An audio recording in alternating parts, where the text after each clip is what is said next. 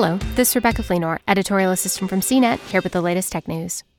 New details are emerging about an alleged ad tech deal between Google and Facebook, including that the two tech giants reportedly agreed to cooperate and assist one another if their arrangement ever came under scrutiny.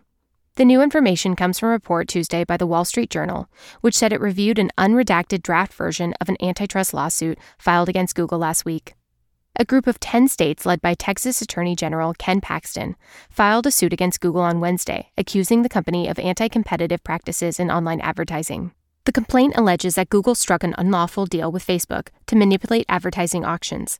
The code name for the deal was Jedi Blue, according to the Journal. The draft version of the lawsuit reportedly said the deal was signed by Facebook COO Sheryl Sandberg, and that she called it a big deal strategically in an email to CEO Mark Zuckerberg and other executives at the social network.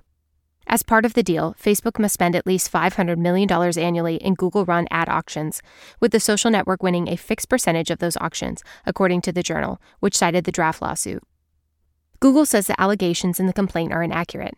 In an emailed statement Tuesday, a Google spokeswoman said Facebook is part of a group of more than 25 other companies that participates in a Google program called Open Bidding, in which Google works with other ad networks and exchanges. The spokeswoman said, "The idea that this was a secret deal is just wrong. There's nothing exclusive about their involvement, and they don't receive data that is not similarly made available to other buyers." Google is currently facing multiple antitrust lawsuits. In October, the Department of Justice filed a landmark lawsuit alleging that Google unlawfully boxed out competitors by reaching deals with phone makers to be the default search engine on their devices. And earlier this month, a group of 38 states and territories filed a lawsuit alleging that the tech giant's search results favored its own services over those of more specialized rivals. Facebook didn't immediately respond to requests for comment. For more of the latest tech news, visit cnet.com.